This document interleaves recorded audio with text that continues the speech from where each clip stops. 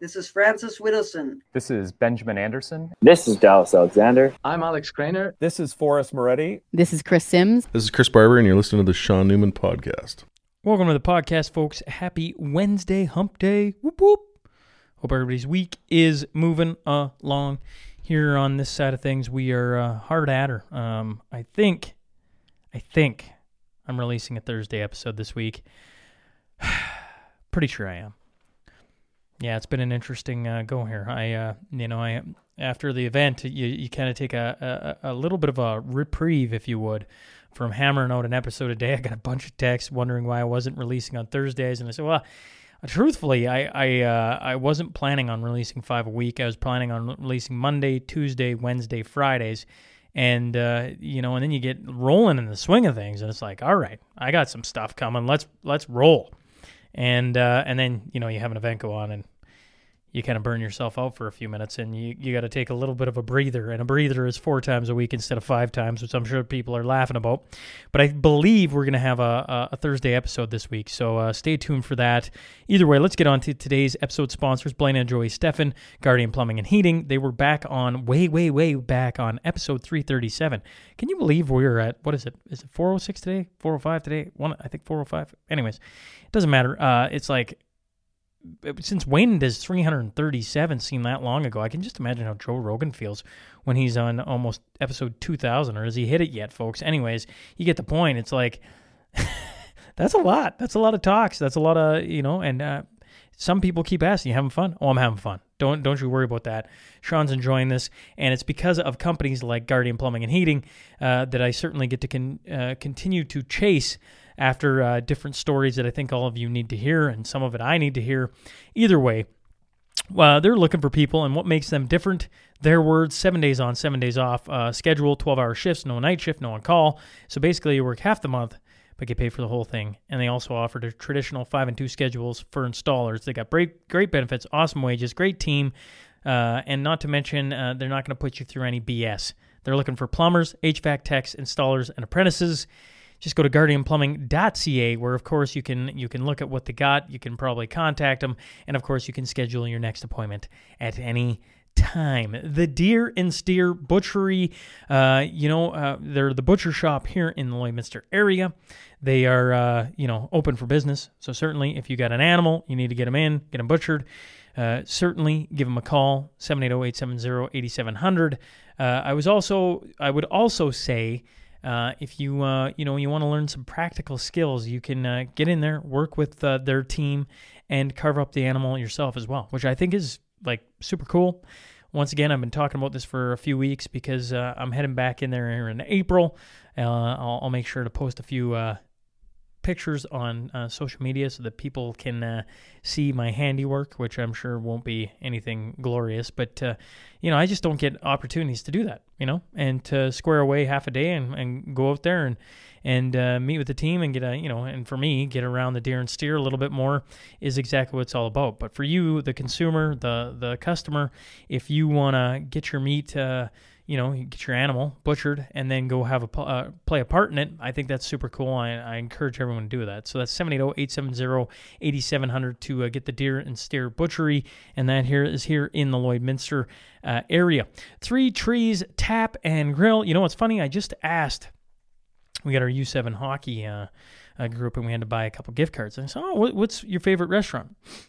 3 Trees. And I'm like, that doesn't surprise me. I mean, there's a lot of great restaurants in town, but as Twos would say, few have as good a food as 3 Trees. I always point to the live music, and if you're going to take for me, the missus out, but significant other out and enjoy a night, 3 Trees is it's got a nice little feel to it, and it's a beautiful restaurant. So give them a call. Reserve your spot, 780-874-7625, and tell Jim, I sent you, all right? That'd be, if you haven't met Jim yet, I'm sure you will, and you'll understand when he walks around because he talks to everybody to see how it's going. Erickson Agro Inc. in Irma, Alberta. That's Kent and Tasha Erickson. They're a family farm raising 4 kids, growing food for their community and this great country. And of course, Irma, I keep saying it, they reached out. They wanted to team up with the SMP and just enjoy what I'm doing. Hey, and I appreciate them making their way to Edmonton for the last SMP Presents Legacy Media. And if you're out there looking to team up with the SMP, just hit me up, show notes. There's a phone line, shoot me a text, and I will do my best to get back to you ASAP so we can see if there's a place for, you and me to work together. Gartner Management, they're a Lloydminster-based company specializing in all types of rental properties to help meet your needs. If you're looking for a little office, multiple offices, give Wade Gartner a call, 780-808-5025. Now, let's get on to that tail of the tape brought to you by Hancock Petroleum. For the past 80 years, they've been an industry leader in bulk fuels, lubricants, methanol, and chemicals, delivering to your farm, commercial, or oil field locations. For more information, visit them at hancockpetroleum.ca.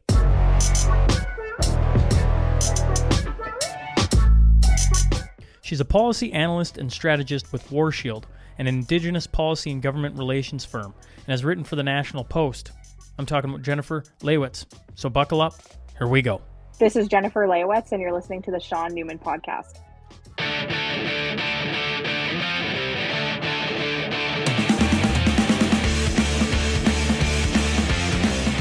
Welcome to the Sean Newman Podcast. Today, I'm joined by Jennifer Laewetz. So first off, Jennifer, thanks for hopping on. Yeah, good morning. Now, I've, it's funny. The long story of Twitter and the podcast is like I run into these people all the time, and then years ago, I got the gumption to invite this guy named Quick Dick McDick on, and at the time I thought it was like a great idea, but as it got closer, I thought this is a terrible idea. Why are you doing this, Sean? And then of course Quick Dick's become a pretty good friend, and through Twitter now I've met so many fascinating people. So anyways, me and Quick Dick got talking about you one day, and he's like, "Oh, you want to have her on?" I'm like, yeah, maybe. And he's like, "Well, here's a number. Give her a text." I'm like, "Okay." Well, that's an easy way to go. That's my story. But this Twitter world is interesting, and you're just another putting a face to a name now, I guess, is on this side, Jennifer. Yeah. I mean, I assume you have kind of like similar stories because you came to Lloyd for when Quick Dick was on stage with me. Yes. Yeah, I was there. What did you think of that? I feel terrible. Tuz asked me before I came on. He's like, "Oh, did you talk to her?" I'm like, "Well, no, I don't know who I talked to after that show. You run around, you shake hands, you pretty much try and exit gracefully because my brain's kind of fried." But what did you think of the show in Lloyd back in that was November, wasn't it? Yeah, you know what? I actually thought it was hilarious. It was nice to be able to get together in a group like setting like that for the first time in a while. I have family from Lloyd, so I was there anyway, and I had spoke to Quick Dick about going, and so yeah, I showed up, and I kind of recognized Tuz, but like we follow each other on Twitter, but like I don't want to be weird, so I'm like I'll just sit here by myself and like, and I sometimes I don't think that maybe people don't recognize me out in public because I'm trying to get more personable on Twitter with like posting pictures and stuff like that, but yeah, so it was a little bit awkward, but I don't think anyone would. No, it's funny you say that because it's like. Me being on this, as everybody notices on Twitter, it's not like I'm the most active guy. I just kind of, creep a little bit. I kind of just follow what everybody's saying and try and get my news and then try and find some people that I find have very interesting thoughts to bring them on here to, kind of open them to a different world, I guess. And certainly lots of people until they come to the show. I mean, now I'm kind of everywhere because of the video and everything. But for a long time, a lot of people would just be like, that voice. Is that you're Sean? I'm like, I am Sean. Nice to meet you. Nice to see who you are. And Twitter is interesting because, like, Quick Dick in particular, obviously he'd done videos or even Tuz for that matter until he started coming on. You kind of have a sense of who they are, but you never hear them speak. So all you hear is like little snippets, and it's kind of, I don't know, it's interesting to me, right? So it's always interesting to do one of these, and you're like, I have no idea what today is going to bring.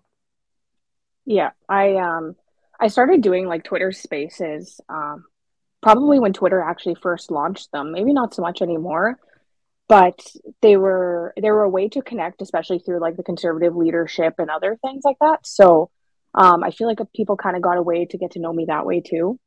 What have you thought about? That's one thing I don't know if I've ever done one, which is kind of funny. You'd think like I've just hop on Twitter. I don't know. Have you enjoyed that? Some of the best, most interesting conversations the pleb has put on, and like I've hopped in just because there's so much. He gets some of the not strangest people. That isn't the right way, Sean. But I mean, just like very polar opposites in a room yelling at each other, and you're like, this is kind of strange, but kind of interesting.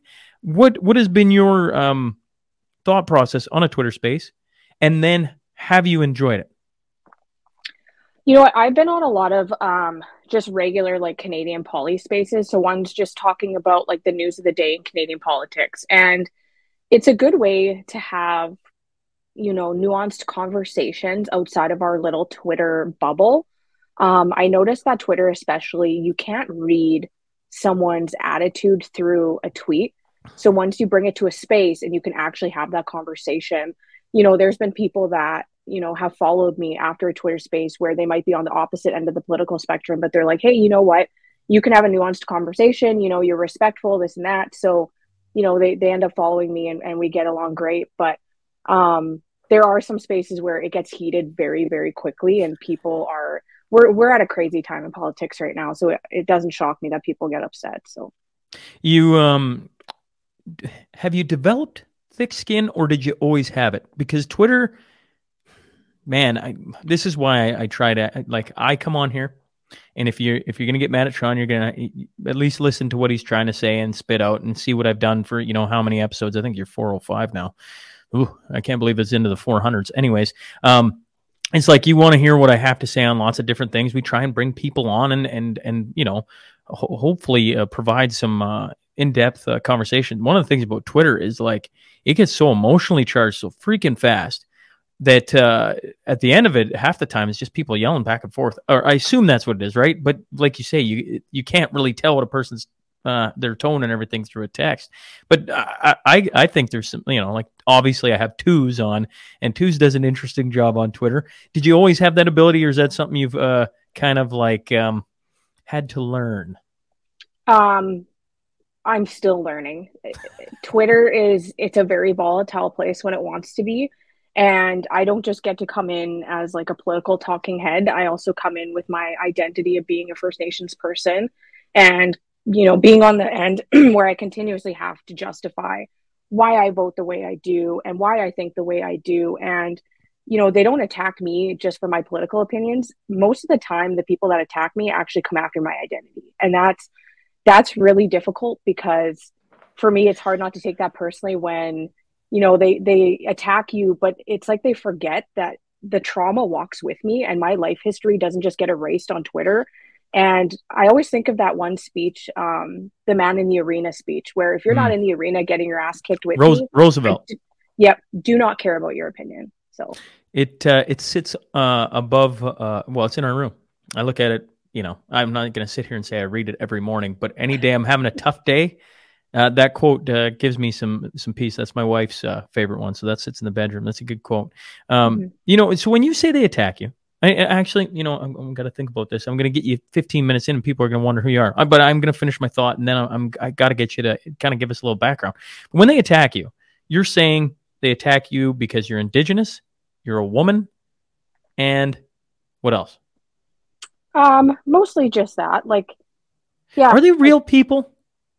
Yeah, actually, there's been a few that have come at me with fairly large accounts. And, I get Twitter DMs where there was one where she's a volunteer for the Liberal Party. And it didn't take long for my followers to figure out who it was. And they were sending me DMs and they were like, this is who that person is.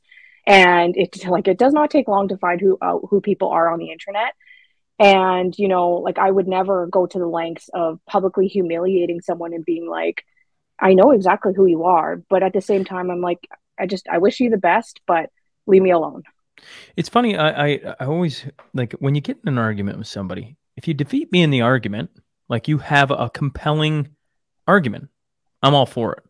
But when you attack somebody, when you start using really vulgar language and stuff and you're attacking the person, not the argument anymore, that's the problem we have right now. Like over and over and over and over and over again. Like COVID put that on absolute steroids.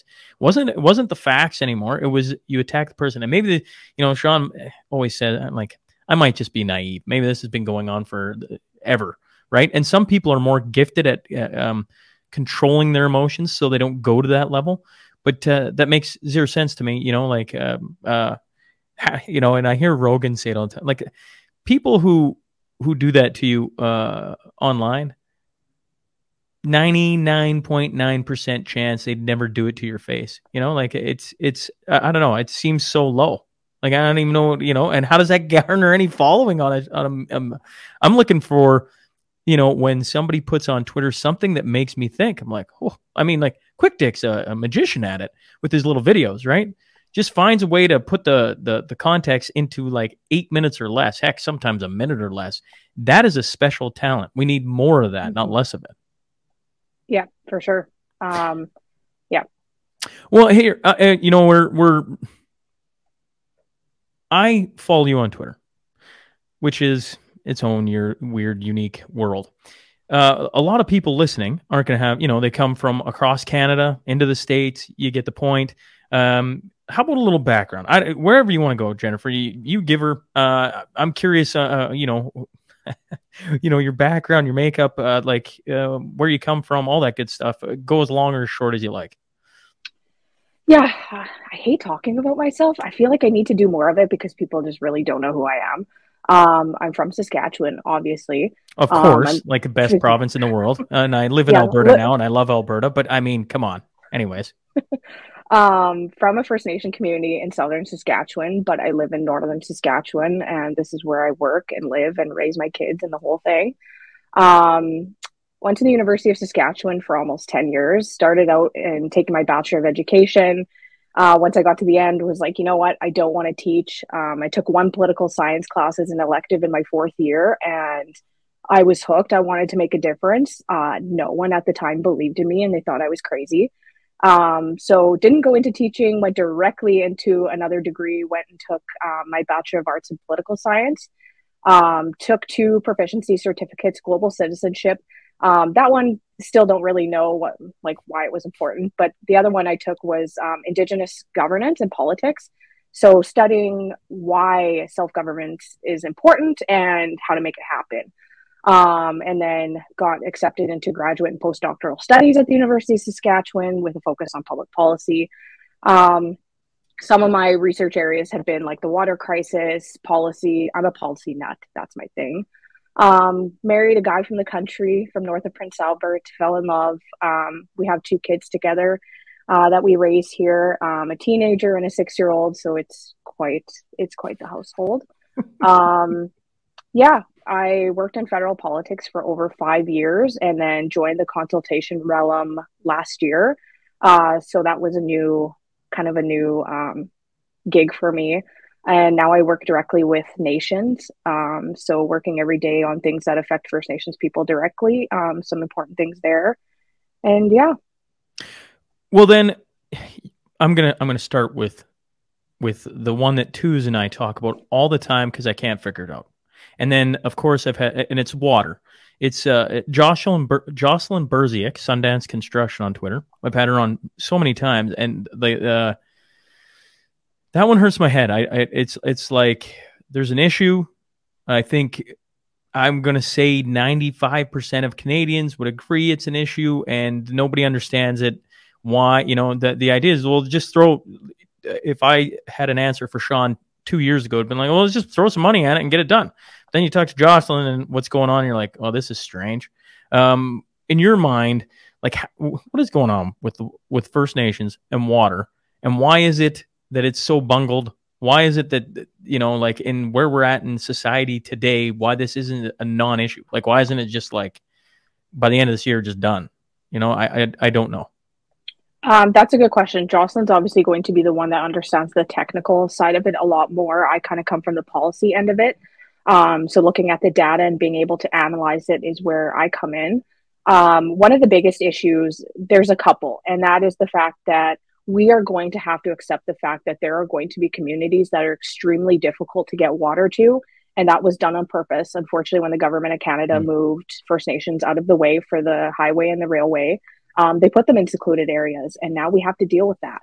And another issue is that some of the infrastructure, getting it to those communities is extremely difficult. And I think one of the biggest issues that we're seeing now is that the Liberal government came in and actually started talking about it, which was a big change from the Harper years. But Canadians, especially Liberals, like to forget that just because we're doing a little bit of a better job doesn't mean we're doing an amazing job.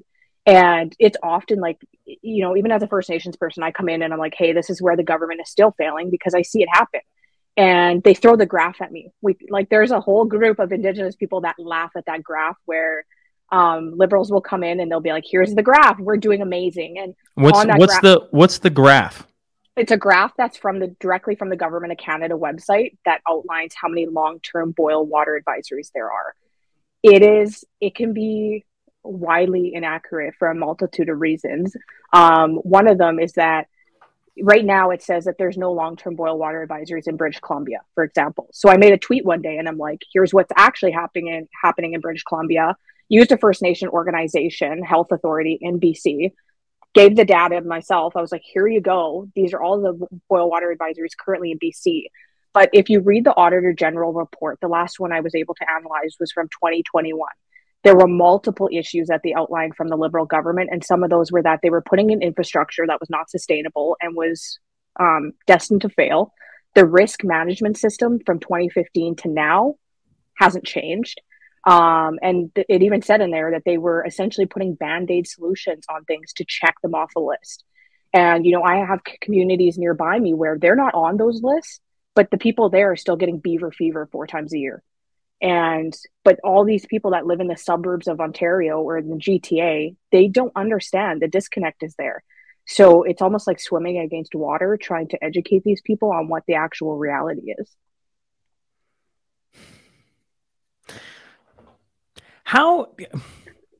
This has been like one of the largest questions Sean has chewed on and has never got remotely close to an answer. Okay. I'm completely changing a little bit of the script here because I'm reading, I went to, Frenchman Butte Museum. So if you're in this area, folks, Paradise Hill country, and, from there, they got all these great, books that have been written about things that are in our area. One of them was Big Bear. I asked the guy, what book would be the best to read? He said, you should read Big Bear. And I'm like, okay. So I'm like, it has been a fascinating book.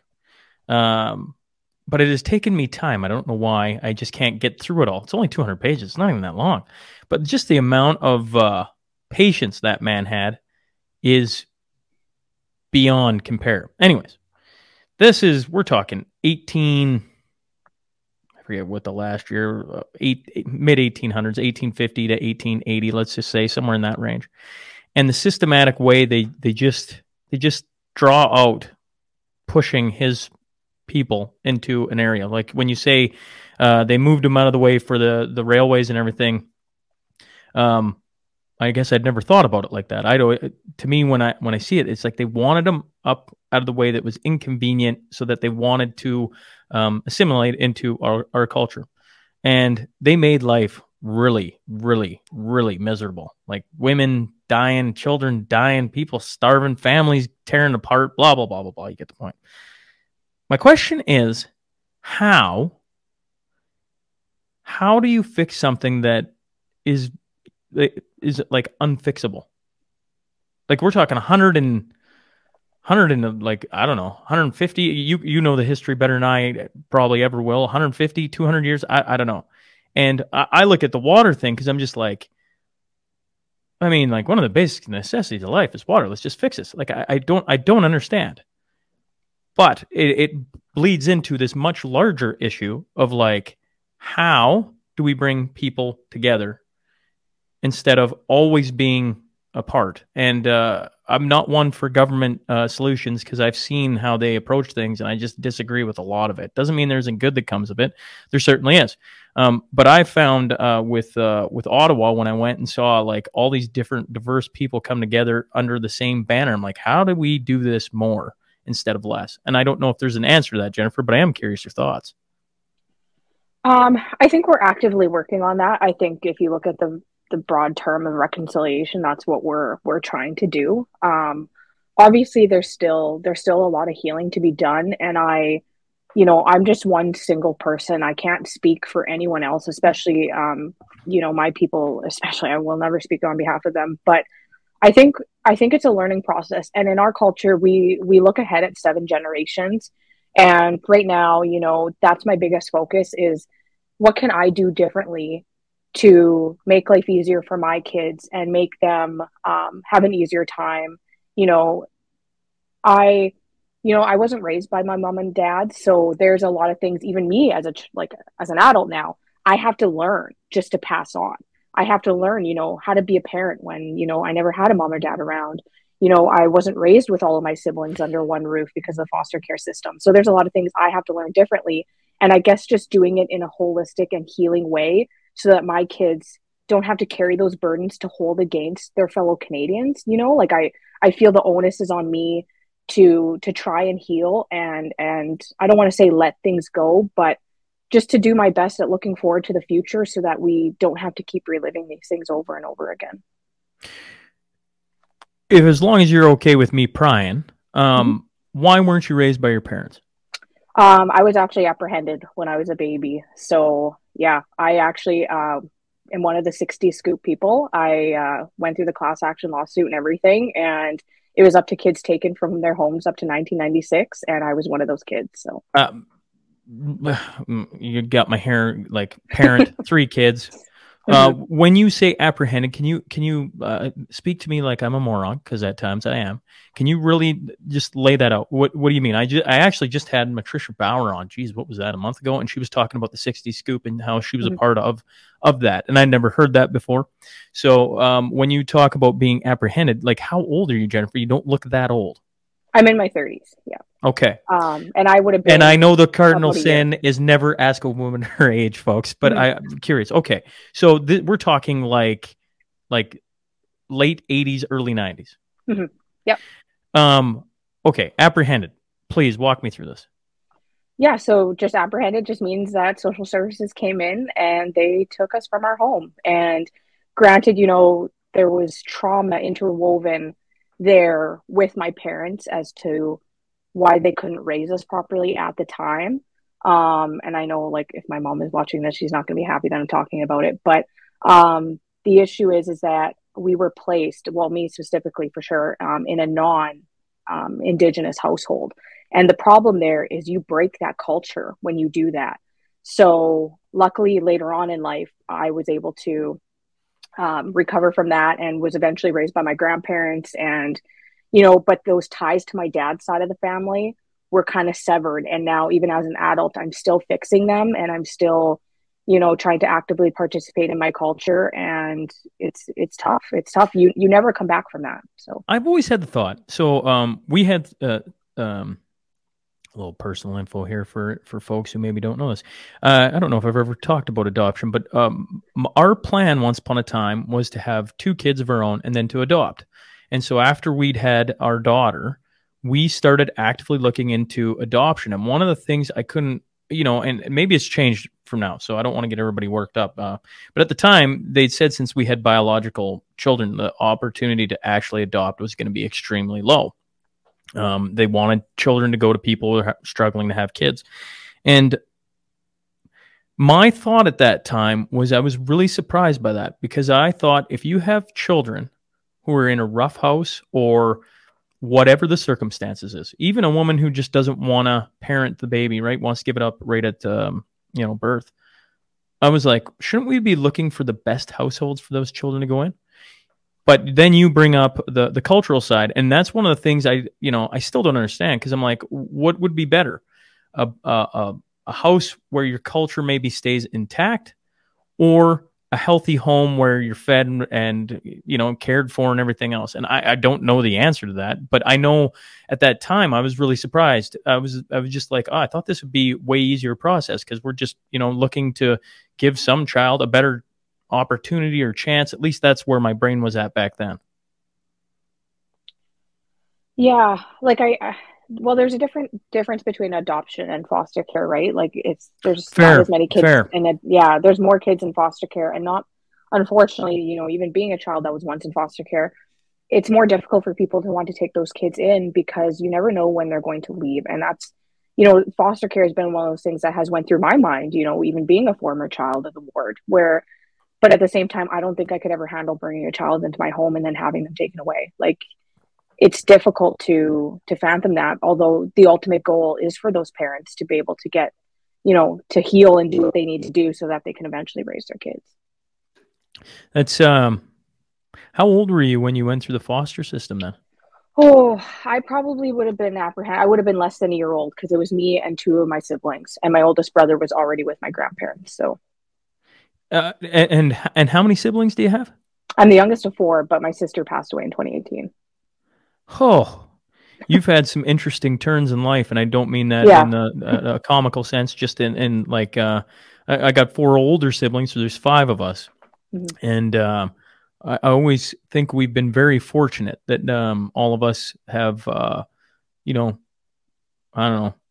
There's some you have that stage when you're 18 to probably 25. I think there's even statistics, maybe it's men 16 to 25, where they go through a stage where they're just like, I'm going to do a lot of stupid shit. And I hope I survive. It's a tough, and I assume women, it probably isn't as long because you probably mature way quicker than all of us. But at the same time, there's an interesting stage in life there.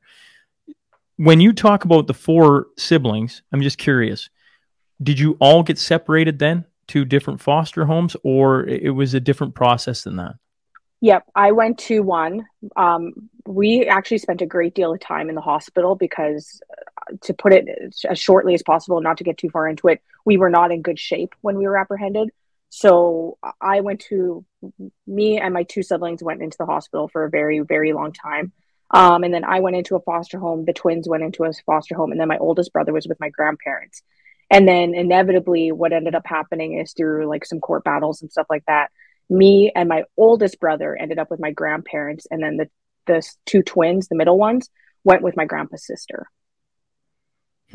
That's, I just think of all the happy times I can think of was always with my siblings, like you just, I don't know. That's how you learn and grow. I mean, especially as the youngest one, right? Like you just like, you mimic everything they do, and you wrestle and you play and you everything else.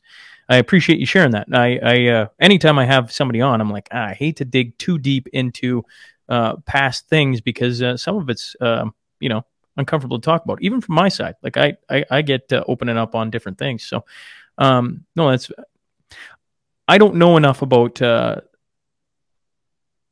all the different scoops and all the different things, in First Nation. I think it's one of the things that I'm trying to do better on. Like, I'm trying to read and learn and figure out some things, but I'm also trying to be like, we have to figure out how we're moving out of some of this stuff, because at the same time, it doesn't matter the color of your skin or anything else. At some points, we're all being attacked the same bloody way by our own government. And it's just like, what are we doing? From a First Nation standpoint, were you excited to have Trudeau as your prime minister? And then at what point in time, if you were excited, did you go, what is this guy doing? No, I have been not a fan of Trudeau, but again, I'm politically active. So I knew who he was. I knew kind of, for me, I'm more of a realist and sometimes pessimistic a little bit about politics, but I guess you could say that I kind of foreseen what was about to happen. And at the same time, there were so many grievances with Stephen Harper that it was hard for anyone really, especially amongst the Indigenous people, to continue justifying his leadership. So people were like, yeah, Trudeau's coming in. Everything's going to be great. And I'm like, okay. And for someone that understood what his father was like to Western Canada, I inevitably could see what was coming. When you mention grievances with Harper, I am not a political nut. Well, I mean, some would say I am now, but certainly I joke. Up until I had kids, I was kind of in and around the country, out of the country, back in. Then you have kids, and then you start thinking about things a little more out in the future. And certainly it timed in with Trudeau getting elected. Since then, I've been paying more and more and more and more attention. But when you mention Harper, what were the grievances that were coming up at the end? I think it'd be good for people, especially myself, that weren't really paying attention to things, you know? Yeah, I'll try to explain this as best as I can. And this is a conversation I have amongst conservatives a lot. Harper he was fiscally, he sat on his fiscal fence post and he very seldom wanted to move from it. His goal of the country was to just keep it in a healthy fiscal way, right? But when it came to First Nations issues, the Jobs and Growth Act was going to make certain amendments to the Indian Act and essentially just make projects in Canada fair game without proper consultation with First Nations. The Crown has a duty to consult with First Nations. It's an inherent right. It's in our treaties. You have no choice. So that kicked off a social movement. And as someone that studied social movements, I was shocked at how much I Don't Know More rippled across this country. I Don't Know More, they started out with just doing round dances in malls. They started with a Facebook page. And eventually Indigenous people across the country were like, stop Harper, vote ABC, anyone but conservative. And those grievances are still there. They're still there. No matter how much work the Conservatives do to try to, work with First Nation communities and build that consultation, build those bridges, we can't move past it. And it's difficult because, you see the Liberal government come in and make all these promises for First Nations. But, I look at the jobs that we have in Canada with the resource sector. Now you hear, well, Indigenous people don't want resource development. They want to hold it up. No, they don't. There's 65% of Indigenous people want resource development in some form. If you go to northern Saskatchewan, who's working in those mines? It's Indigenous people. We saw 23 communities buy into the Enbridge pipeline deal. But when you don't have consultation, you leave a window of opportunity open for, communities to be, I guess, have environmental activists latch onto them. Well, Wet'suwet'en doesn't want this. And then you see celebrities like Leonardo DiCaprio latching on to these issues because our government, even right now, they're not consulting with anybody. They're saying they are, but they're not doing it on health. They didn't do it with Bill C-21. They didn't do it with the emissions cap.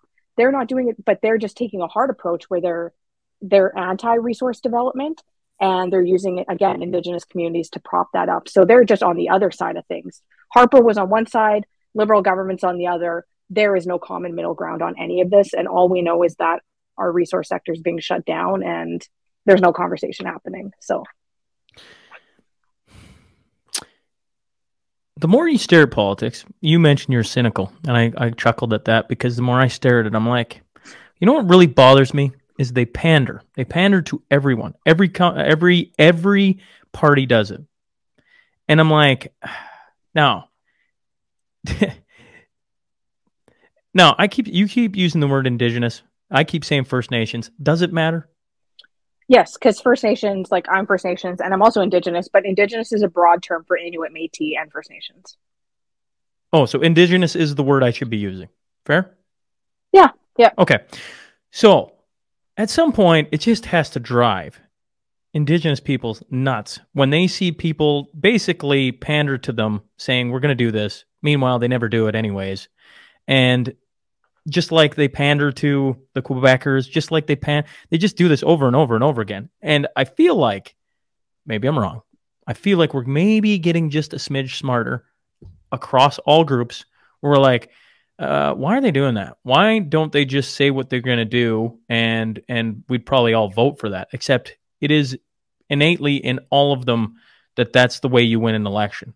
So is there a way, do you think, I hate to suggest a new party because I'm not really in the mood for that. But if you ever had a party come out and just be like, listen, this is the way it is and this is what we're going to do.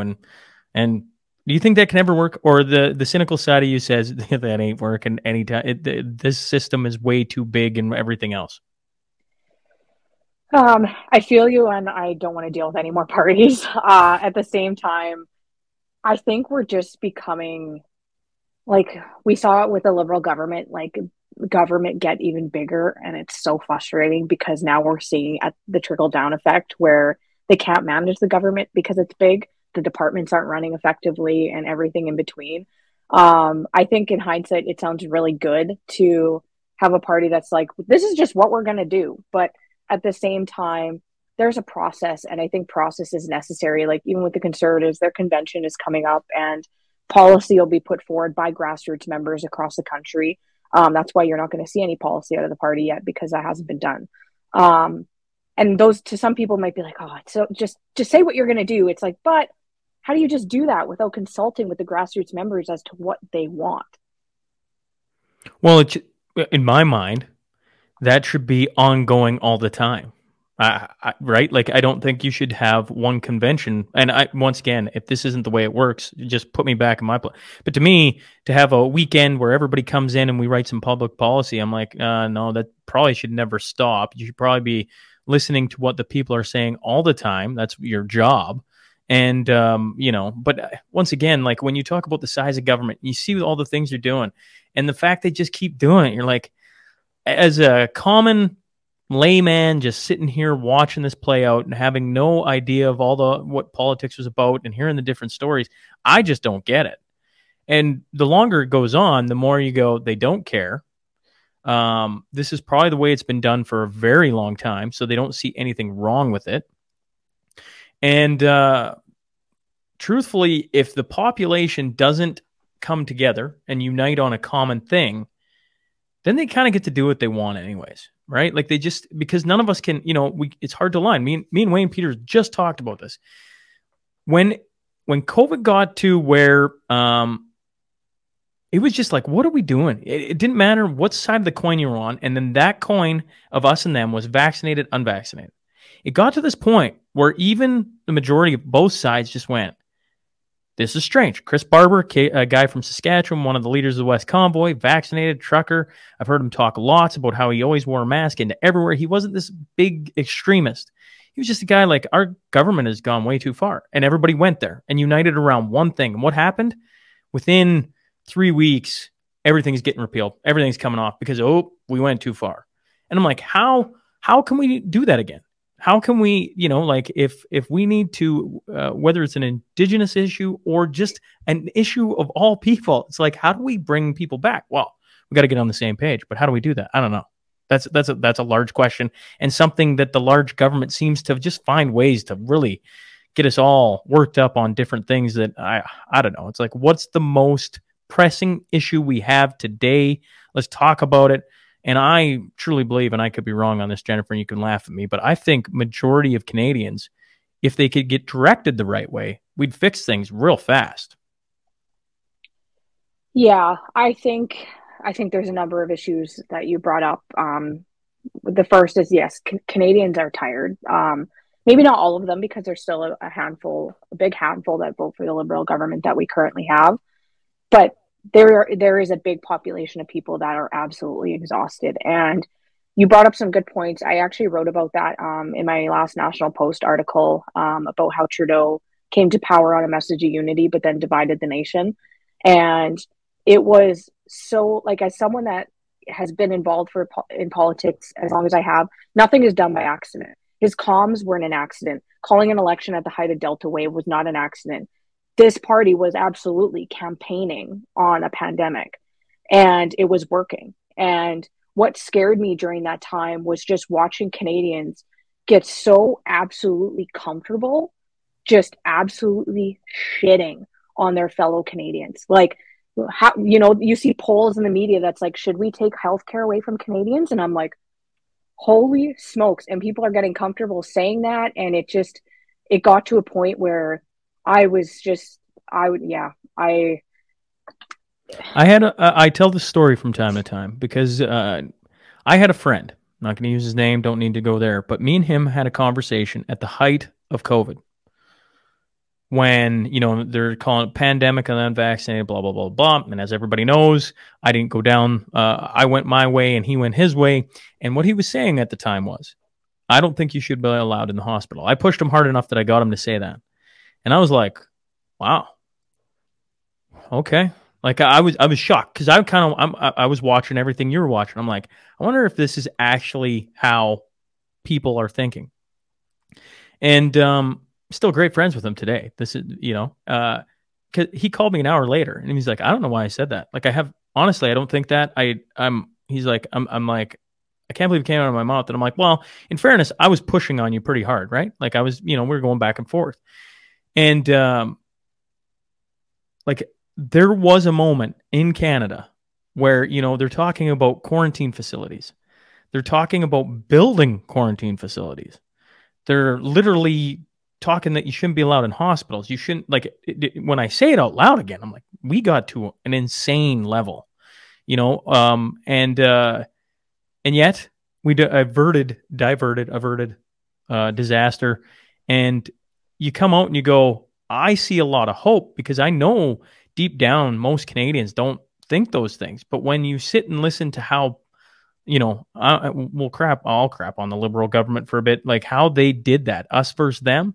And you talk to military guys and they say all great atrocities that they've ever been a part of start with an us versus them conversation. It's like, okay, well, let's not do that. Let's find ways to bring people together so that we can, like, I don't know what utopia looks like. I don't even know if we'd ever want to go there, but we could make things better. And certainly when it comes to one of the biggest us versus them, it has been, I don't know, what is this side? The European colonialism to the First Nations that have been across this, Indigenous peoples that have been across this country. That's been a long, but how do you take out the us versus them and just put it back to Canadians, allowing for culture and everything to have its place? And I don't know. I feel like I've gone full circle all the way back around to this question again. Yeah, I think it really brought out the worst in people, and then you put politics in the middle of it, and it became a driving issue that people were able to utilize to feel the way they feel and then justify it. When the pandemic first started, rightfully so, everyone was worried. And I don't hold it against anyone how that was handled in the very beginning, because it was so new to everyone that literally no one knew what to do. Like, we were doing crazy things, right? Like washing down our groceries and whatever. Yeah, I don't blame anyone for how things were handled at the very beginning, because I think the concept of a pandemic was new to everybody. But enough time had passed where even in the election in 2021, we were getting to a point of just, it was evident that we were using it as a driving issue. I really stayed in the middle of the whole conversation. I mean, as someone, I'm immunocompromised, I showed up, I got vaccinated. It is what it is.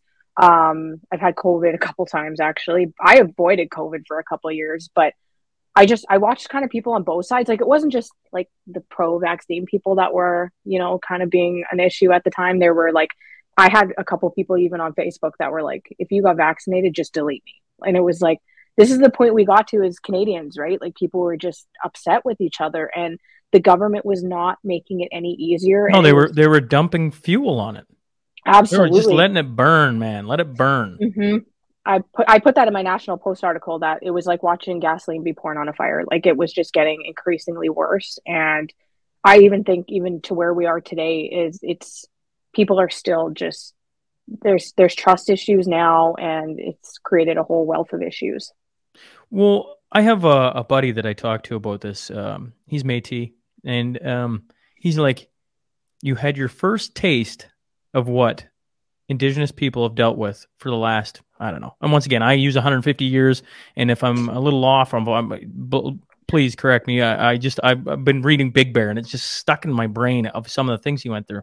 And I'm like, yeah, this is wild. And I just can't believe how quickly things can turn on a group of people that have, one shared thing, right? If you didn't do it, you have whatever your reason was. This isn't religion. This isn't a color of your skin thing. It's just, you didn't do one thing. You're in this group now, and we're going to come after you. And he's like, well, go read some history on the Indigenous peoples of Canada and see what they went through. And okay. So obviously Sean's been doing a little bit of that and having these conversations, because I find it fascinating is the word I'm going to use, but very troubling is probably the better word. To what governments are capable over the course of history. And I think we'd be naive to think they can't do something similar if the population wills it.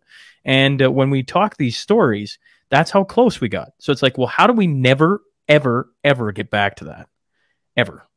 right? I don't want anyone to have to do that. How do you create where it's strong?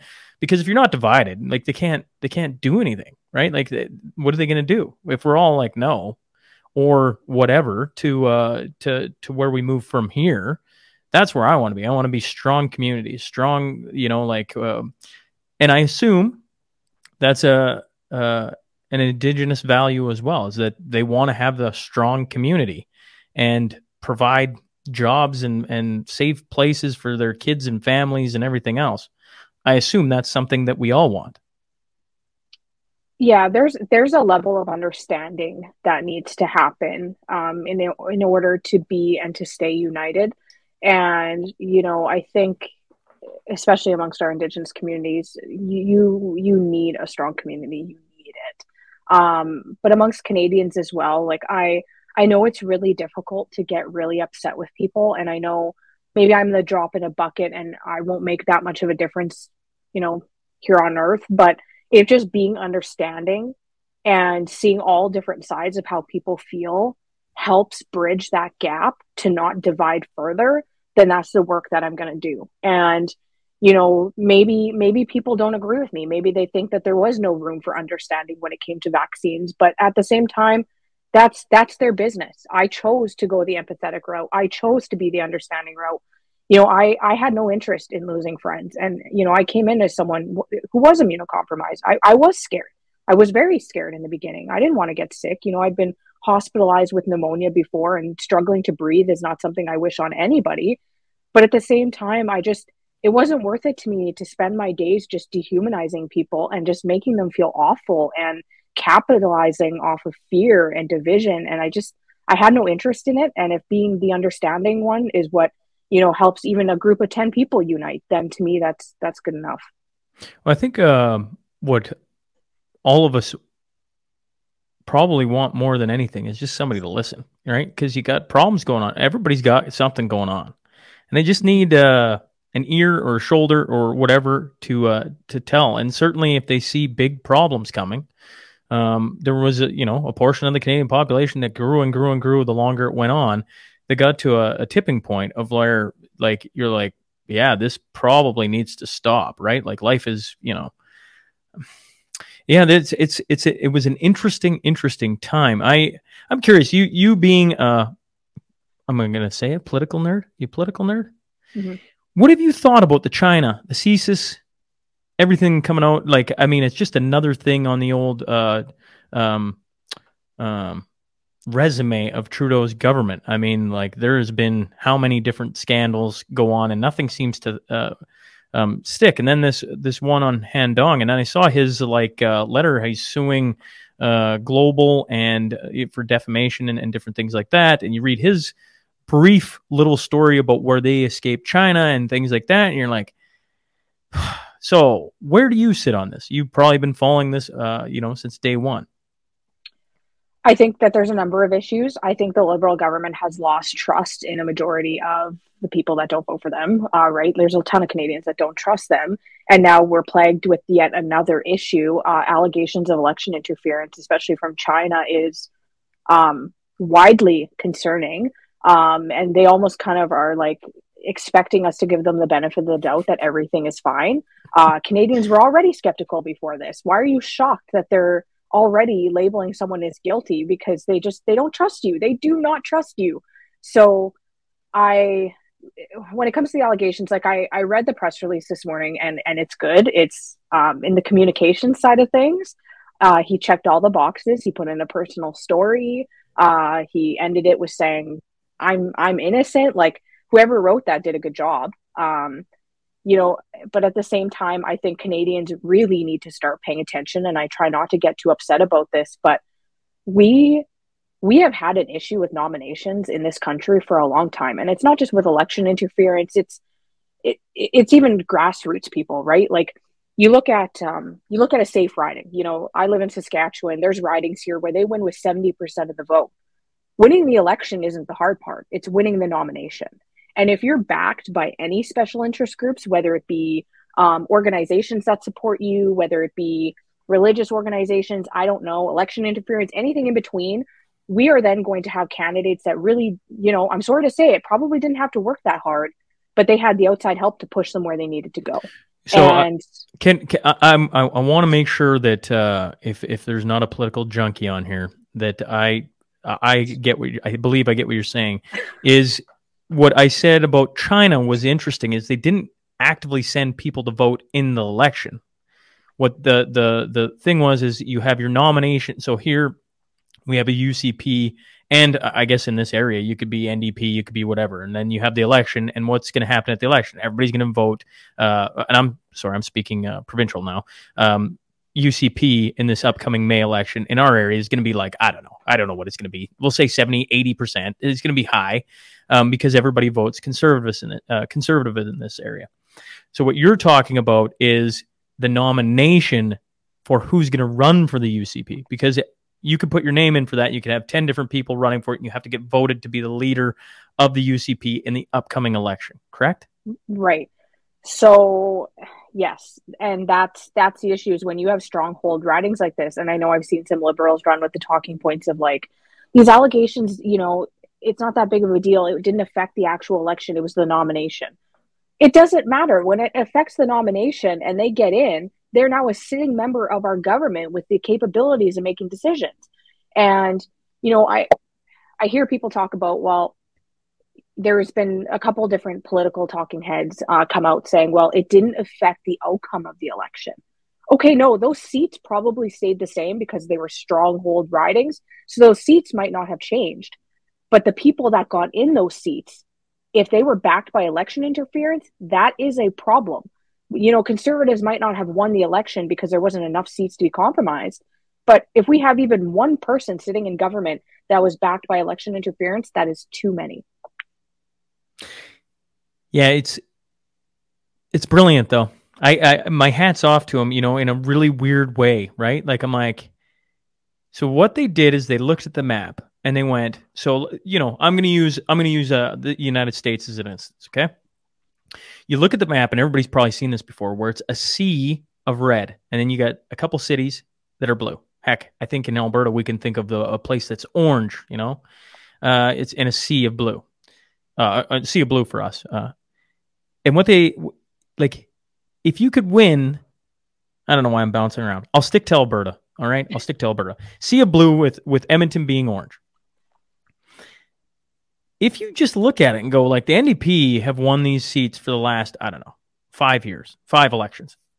It's like, well, why don't we try and get nominated as an NDP in there, and then voters just go out and cast votes, and it's NDP. And I mean, don't get me wrong, it is playing dirty, but by the rules of Canada, is that not legal right now?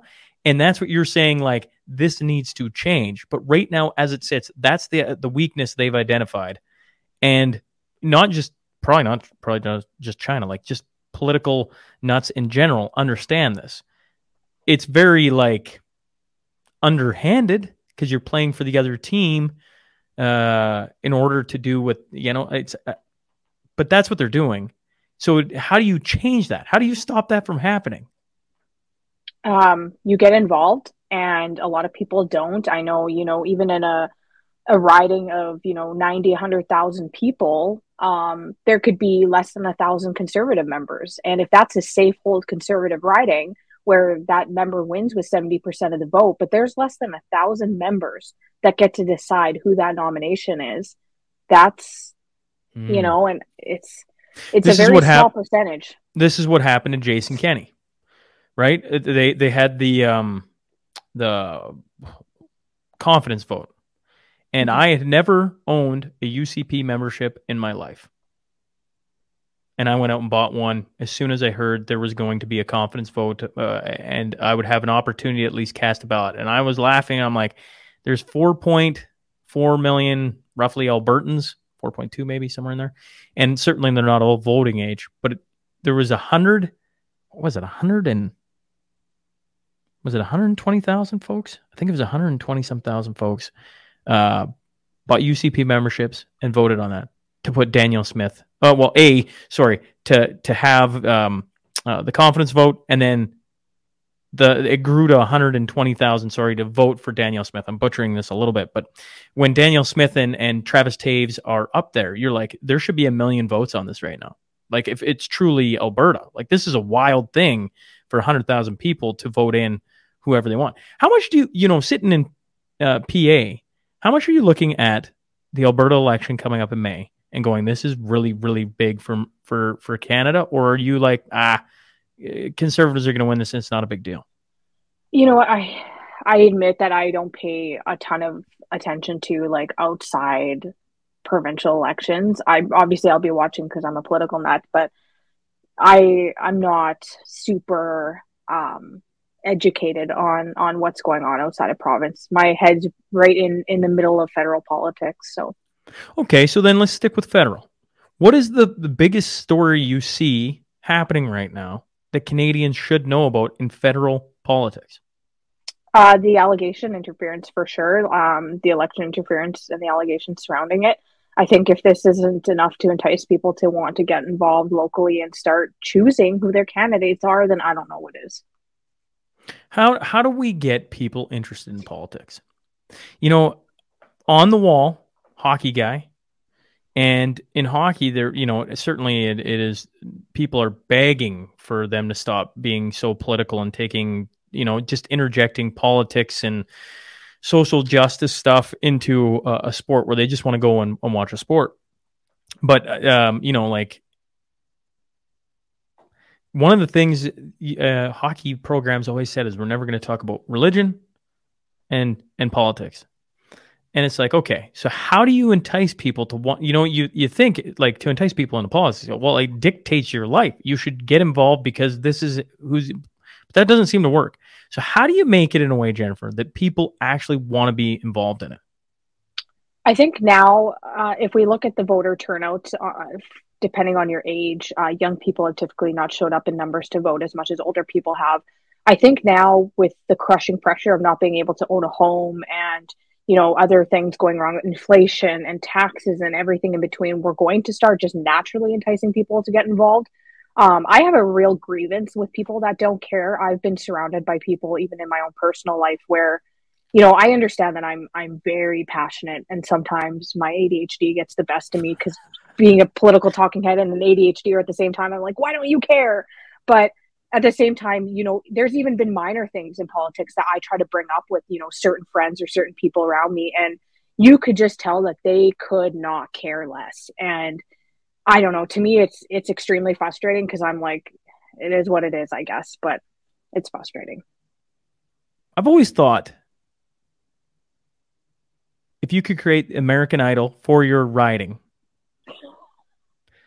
and I'm a conservative, so liberals feel free to grab because to me, I just want good politicians, right? I want somebody who, is the right candidate. I've always wondered if in my riding for next time, and for me, here it's going to be UCP unless in the next 4 years something really drastically changes, of a way, because Garth will be, I assume, after his second term, I assume he gets in. This is a lot of assumptions, folks.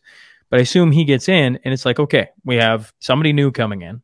How do we go about creating something where you get the best people pushed forward and then an opportunity for them to be heard, seen by more people than just what the political nerds know where to go and how to see everything, because by the time you get to an election, you have a couple debates where they kind of talk a little bit and you kind of get to understand who they are. But at the same time, I'm like, and certainly I'll probably try and interview a bunch, right? But like, if it's only 2 guys, or it's only 6 guys, and I don't even know where they come from, like, how do we, in your area, your community, how do you find the best so that they want to do it? That was always my idea on how to like get it maybe kind of like popular, not a game show, but kind of like, this is big.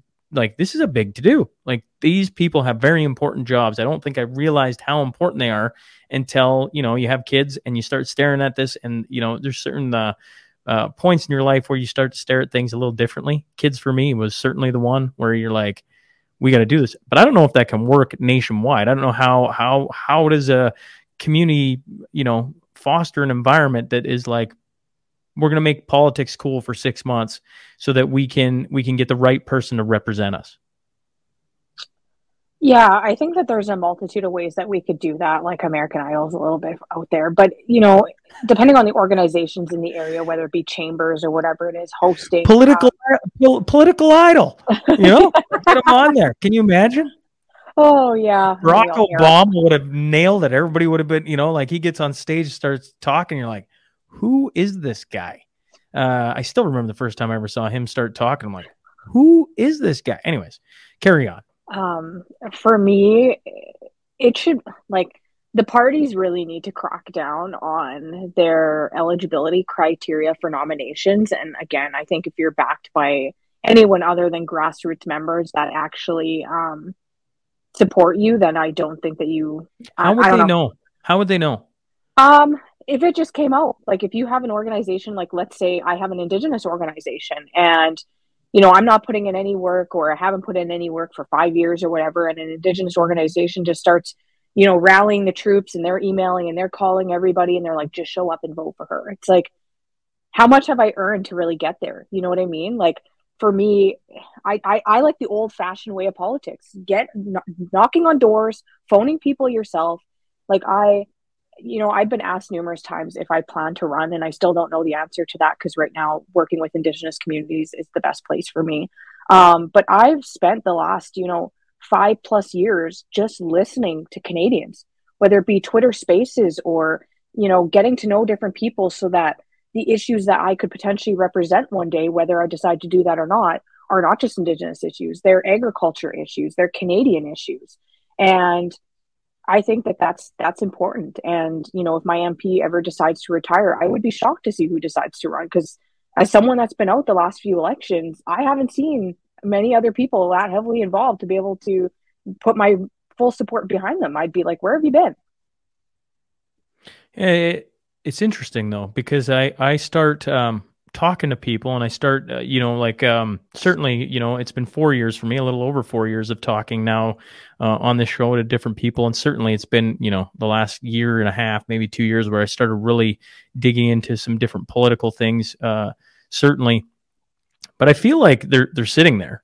Like, think of us two, I didn't know who the heck you were until you came to the show, and Quick Dick talked to me about you afterwards. And then, you look out, and then you start following along, and and you just, it's like this, we don't realize what is in our ecosystem, like, of talented Canadians that are smart, want to be involved, but they just need a little encouragement. They just need a little kick in the bum, just a little, here we go, and get out the door. Because I keep running into them all over the place. How many Saskatchewan folks that are just sharp as tacks are sitting there, and Alberta's the same way, and I'm sure Ontario has them. I'm sure, BC has them, and everything else. It's just they're caught in a little bit of their own ecosystem, their smaller one, and then essentially, not essentially, but as well, they don't realize how many talented Canadians are sitting right beside them. And that's a little bit of a network of, like,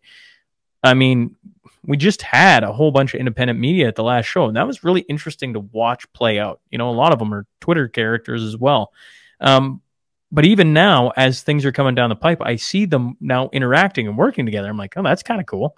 I don't know where that goes. I have no idea. But on the political side, Jennifer, I think, like you talk about running, I'm like, I wonder how many other people who are paying attention, such as yourself, are pondering that same question. And, and then there's probably people sitting right beside you that have no idea that was even a thought out of your brain. It's like, because if a little bit of encouragement, I'll help you do this, because running in politics is not like an individual by themselves. They're going to need some help on, the door knocking alone and getting out and all that jazz. Like, whew, I look at politics and I'm like, man, that's a steep ask, right? Like, there's a reason why lots of good people don't want to get involved in it. That's true. And it's been a conversation that's kind of, a lot of people ask me.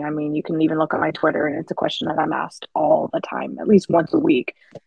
But the thing is that I want to be able to make a difference. And I know that sounds so cliche, but it's like, I think from being involved in politics for as long as I have and watching things play out the way they have, if I can't go in with 110% confidence that I can actually do the job that I'm required to do and make the people that elected me proud, then I would never do it. And I know that there's going to be people that if I were to ever run that I'm up against that have the connections or have the name or have the money or have the family, and I don't have that. And that's just plain and simple. For me, I'm the first one in my family to go to university. I'm the first one to be politically active. What I have today, I had to build from the ground up and then overcome so many hurdles that the average person doesn't even have to go through. So to think about ever trying to get elected sounds so incredibly difficult. And if it ever comes down to that day, I hope the people know that if I ever decide to put my name on a nomination paper, it's because so much thought went into it, and that it's because I'm ready and fully able to do it. I think the average person in Canada has had to do a lot of what you've had to do. Certainly not the cultural aspect, and certainly a couple parts there. I think we're led to believe that to be in politics, you have to have this great, amazing background and all these blah blah blah blah. And I at this point, I'm like, I'd love to see a political nerd like Jennifer in politics where she's ramped up, but I'd also like to see a guy who's ran a plumbing company and he's just like, you know what, I'm fed up. And let's get in there and let's get to work and let's start doing things like that. Because, in my mind, what makes Western Canada, probably all of Canada, I got listeners right across the board, is just the everyday person. They're like so great. You talk about trying to make the world a better place and that being cliche and, blah, blah, blah. It's like, but that's why I continue to do this. That's why I love it. But the reason it's like, I have to find a way to push the world just a little bit good, just a little bit better.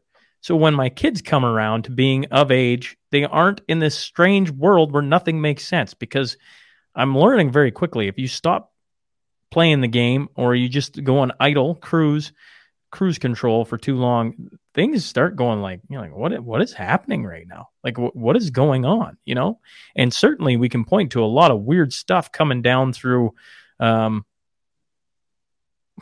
don't know, just social movements, right? Of trying to be inclusive to everybody. And it's making things really strange. So when you talk about leaving the better place the world a better place, I think I know exactly what you mean. And I think a lot of people are trying to do that or want to do that. It is a strange thought. It is like a sense of grandeur that you are like, oh, I can leave. But I mean, if enough people with that thought get together, you probably can. Yeah, I like to your point about like electing like plumbers and stuff like that. I got into that conversation on Twitter one day where I told people, don't just vote for the people with fancy degrees and fancy titles. I mean, am I proud to have those pieces of paper on the wall? Absolutely.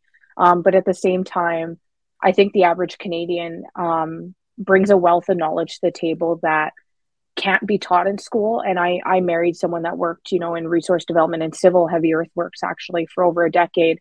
And the knowledge that he brings is something that I will never know. Like the way he talks about moving the earth and all the minerals and everything, I don't even know, and it's like, I went to school for a very long time. And I think that my husband is one of the smartest people I've ever met, but he's not, he doesn't want to study. He doesn't want to sit in school. He wants to get his hands dirty and he wants to work hard. And I do think though that there has to be a certain level of understanding as to how politics works and how how policy and everything comes together, but that can be taught. Well, then Jennifer, then here's the next question. I agree with you. I think there has to be a little bit of understanding. Even if you're the greatest, most hardworking person, if you get into politics and have no idea about anything to do with politics, you can be the smartest person in the world. The learning curve for the first 2 years is going to be like monumental.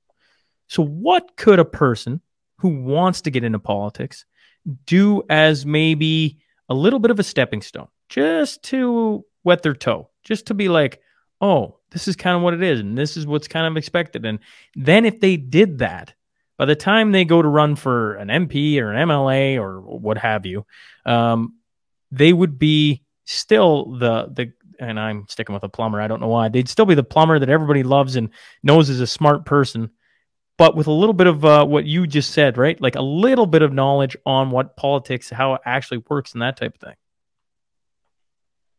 I think if I were to start like not knowing how to get involved in politics, I would try to get involved locally. And I know that that seems really tough because people are like, how do you even get involved locally?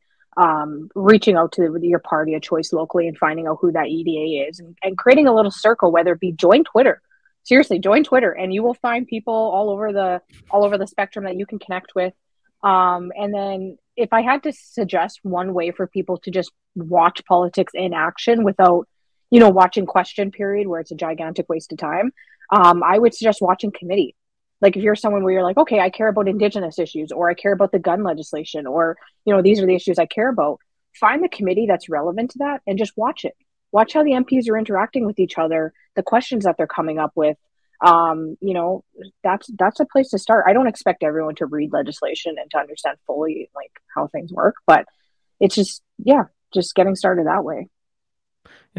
Just easy steps. I look for, like easy steps where you can just see if it's something that you want to do, right? Because if you get into politics for 4 years, I think of myself, like the biggest fear is like, what if you just hate it day 2? And you're like, what have I done? And so it's like job shadowing. Like there has to be a way, and I'm certain there is, right? As I say that, I'm like, I'm sure you could ride around with a politician for the day and they'd love that, right? Like just to see exactly what they do, right? Like, what are you doing? Is it just coffee and shaking hands, kissing babies? Or is it like reading a 500-page report and by the end of it, Sean's like staring at the stars going, whew. And some people can just like, the bylaws that have been coming in with, I'm forgetting the term right now, but here in Alberta, there's been lots of talk about the bylaws coming down to different municipalities or communities about, how many cattle, chickens, et cetera, you're going to be able to have on your farm. And now somebody had to read a stack of papers like that to find it. And I'm like, Sean is not that person. Someone is that person. And some people are just like, I think of my mom, actually. She's for the RM of Britannia here. She's one of the councilwomen. And she's like wired for that. She can just read things. That is a superpower. Being able to read Sean tries to put it in 10 sentences. We're gonna change this fitting, and that's what's gonna happen. And government puts that into like a 100-page report and like really tries to sound complex when it probably is a little easier. But you're a policy nut, so I assume you love reading long, drawn out things. I do, and I actually started using TikTok. I actually have a bigger reach on there than I do on Twitter, but I know people don't like TikTok, but you know what? I've been covering this Chinese allegation stuff on there, and like everyone in the comments is like, you're making it so easy to understand. And it's like, maybe it's the mom in me. Like, I don't know if I'm just good at breaking things down, and then I grab screenshots from the Government of Canada website, and I'm like, here's the vote. Here's what they voted on today. Here's the motion. This is what it means. And, I went on TikTok live the other night, and I was on there for 2 hours, just people were asking me so many different questions, and I was like, I have no problem answering any of these. And, everyone was like, thank you. Like, you're making it so easy to understand. And I think that's necessary because I think that there's too much big language around politics, and it scares people away because there's a lot of things, even when I entered politics, I'm like, what does that mean? I don't know what any of that means. And you have to learn, different right? language. You're literally learning a different language when you get into, it doesn't matter the realm, politics. If you're not a gun lover and you start talking to somebody who is a gun advocate, in the first 2 minutes, they will have Sean going, I missed, like, you just gave me 7 acronyms and I have no idea what the heck you're talking about. But the most avid hunter is just like, oh yeah, totally. Right. It goes the same with cars. It goes the same with just on down the line. So politics is that, yeah, like the breakdown. So I'm not a TikTok guy because I hate it. I'm not a TikTok guy because I can't keep, I got 3 kids. I don't have time to like watch I always watch QDM. I'm always like, how on earth does he have the time? No kids. So he's got lots of cattle and he's calving and all that good stuff. But I laugh at him like, you got no kids, man, because there's no way I can be on Twitter, Instagram, TikTok. He's probably got a Snapchat handle that's blown up. I mean, that's how he started, blah, blah, blah, blah, blah. But making things simple so that I can understand it or other people can understand it is much needed. So you're doing something very, very much needed, or very, very needed, because politics is confusing. It's taken a long time for me asking a lot of dumb questions to start to understand kind of how our system works. Mm-hmm. Yeah, I enjoy making the videos. It takes a couple minutes out of my day, but for the most part, I already kind of know what I'm talking about. But I will say TikTok's one of those places where like people come at me and they think I'm a reporter, and I'm like, I'm not a reporter. I don't owe, like they'll say, well, Stephen Harper did this. And it's like, I'm not talking about Stephen Harper. I'm not a reporter. I don't owe you anything. This is my content. If you don't like that, I'm not fans of the Liberals. That's your own problem. So, I'm curious. Tooz had sent me a text this morning when I was, he knew you were coming on, and he said it'd be fascinating to hear your thoughts on the policy of UNDRIP. United, what is it? I wrote it down here somewhere. UN Declaration on Rights of Indigenous Peoples. It was accepted back in 2007. It became law in 2021. Mm-hmm. People have thrown around UNDRIP like all over the place. Do you know much about it? Have you read the policy? Is there anything you can dispel to all of us? There's a couple things. Like I haven't read the full document in its entirety. It's basically a set of standards of how Indigenous people should be, I guess, treated at a global level. There's some parts in there where they are absolutely fitting to our issues here in Canada. Like there's a component in there on self-determination, which is our right to exist freely, politically, economically, and be free from harassment and humiliation and everything in between. So there's certain parts of that where I agree with it fully.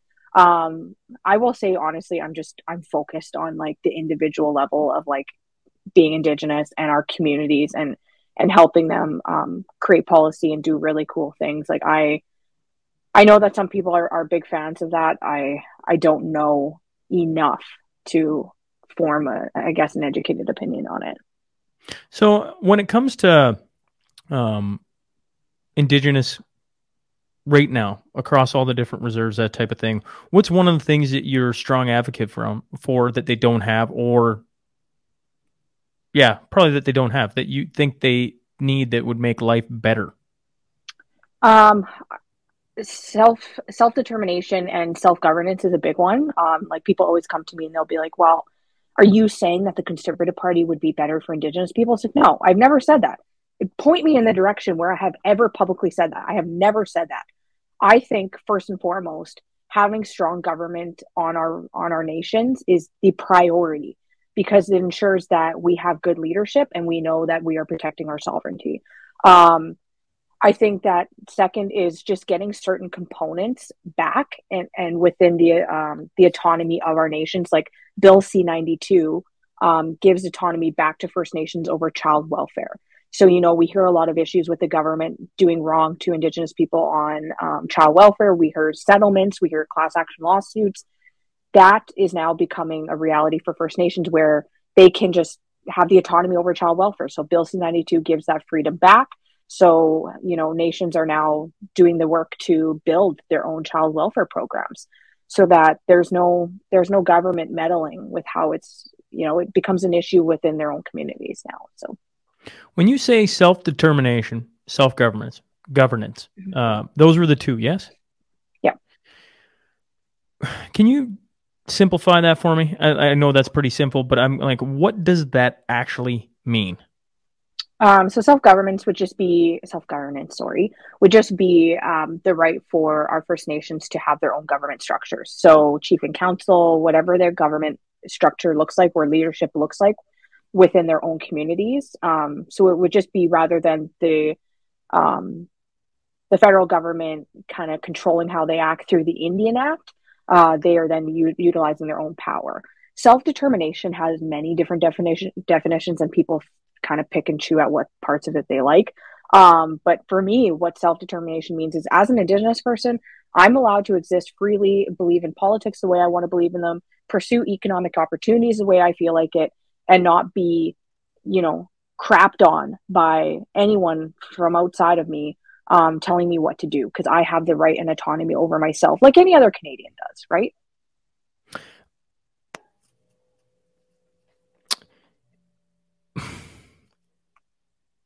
I feel like I'm missing something here. So forgive me. When you say self-governance, and you say the ability to have a chief and council, right now, don't you have chief and council? Or am I just wrong on that? We do, but there's certain autonomy that we don't have. Like, you have your chief and council that manages things on your communities, but there isn't certain things that traditionally First Nations have had the right over, and child welfare is one of those where the federal government made the decisions. So bringing that back to a self-governance model and for the community to be able to write their own policy and their own programs. Would that be similar? And this is where my political know is lacking. Would that be similar to an RM in Saskatchewan that has a reeve and council members and they do the governance for a specific area? Is that kind of similar to what you're talking about with self-governance? Or is that not at all what I'm thinking? Am I thinking wrong? Somewhat. It's just kind of moving away. I guess then the way to put it would be moving away from the Indian Act, because the Indian Act is what dictates everything, right? Like, people say, well, why don't you just drill a well in your community to get clean water? Yes. You can't without asking the federal government. The federal government has to make every decision. The Indian Act ensures that they basically are parenting us as people. Oh. Mm-hmm. There's a lot of working parts, and a lot of people ask questions where it's like, I just don't think that they understand that there's a lot of things that First Nations still have to go to the government for. So right now, if you on a reserve wanted to go just drill a well, not allowed. What happens if you drill a well? I don't know. And there's you can't even own a house on a reserve right now. And I know Pierre Poilievre was talking about that, where getting equal access to mortgages and stuff. Because if I want to go live on my community and get a mortgage for a home, I can't do that. I don't own the land. The government does.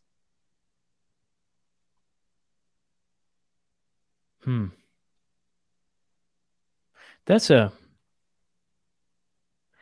tough thought, because come from a farming background.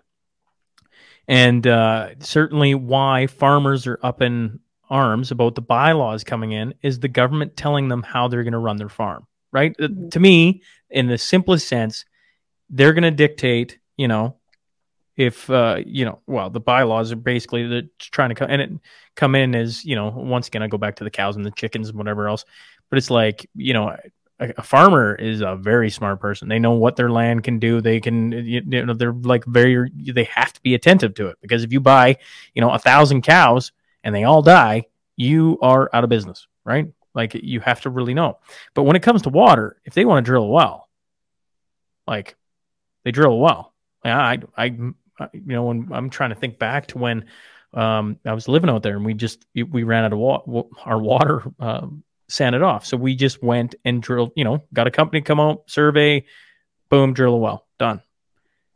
I'm trying to remember if there was permission asked, anything like that. And I'm like, that's a wild thought. Like, I didn't realize that. I don't know the full technical side of that. I know there's Jocelyn would probably know a little bit more. And I know Melissa Mabarkey, she knows quite a bit about this type of stuff too.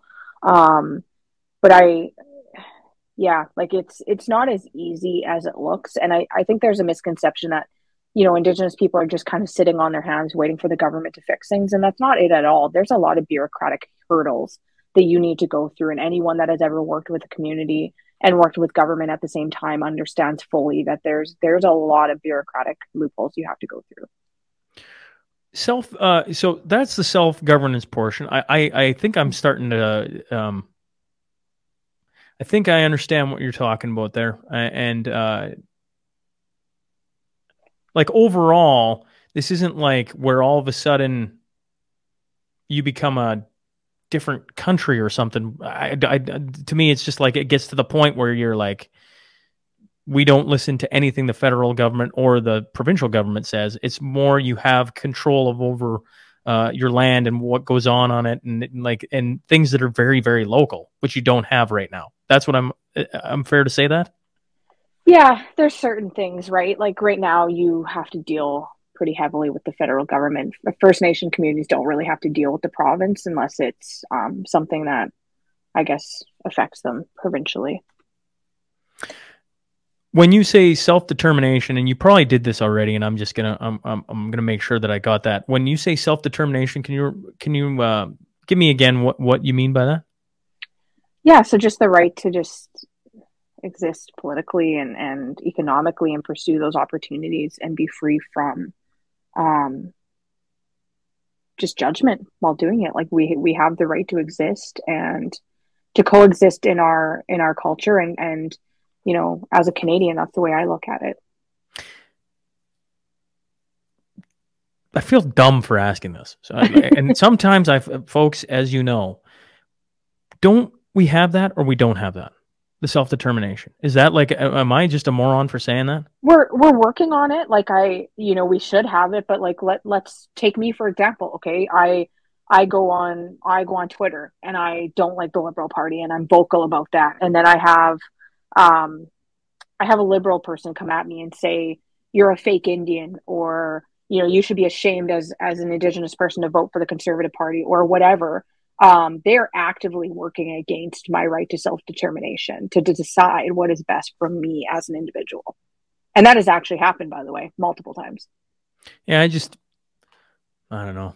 I could be wrong on this sentence, but I'm like, I don't judge life by Twitter. Like Twitter is, I think horrendous things get thrown either which way. You have a tribe, and it's either, you know, in Canada, for the most part, it's either liberal or conservative. You're in one of those two parties, and they will say the most horrendous things, and some people get a kick out of it. Some people love to watch the world burn, and I do not understand it. But in saying that, I get what you're talking about, and in that case, then I think all of us want probably both of the things that you mentioned: self-determination and self-governance, governance. Okay, well, you know, as we slowly wind down, I appreciate you coming on and doing this, Jennifer, and I appreciate you know, having a little bit of fun with Sean as he asks, you know, like I am always uncomfortable in these conversations. I don't know why, but when it comes to Indigenous, just like anything, it's like it's been bred into our culture of like, well, we don't talk about it because it's so charged, and it's like, well, we got to talk about it because like at some point in time, like we got to, I don't know, fix the wrongs of the past. I don't know if that's possible. But if we don't try, like, you know, then they continue to perpetuate into the future forever. And like, you know, we hear the water thing. Me and Tuz have talked about it so many times. Like, this is like, I'm like, if people need clean drinking water, at some point, let's just get a truck up there and go hammer a couple wells in. Let's, you know, like that's the blue collar way. It's like, here's the problem. Let's go fix it.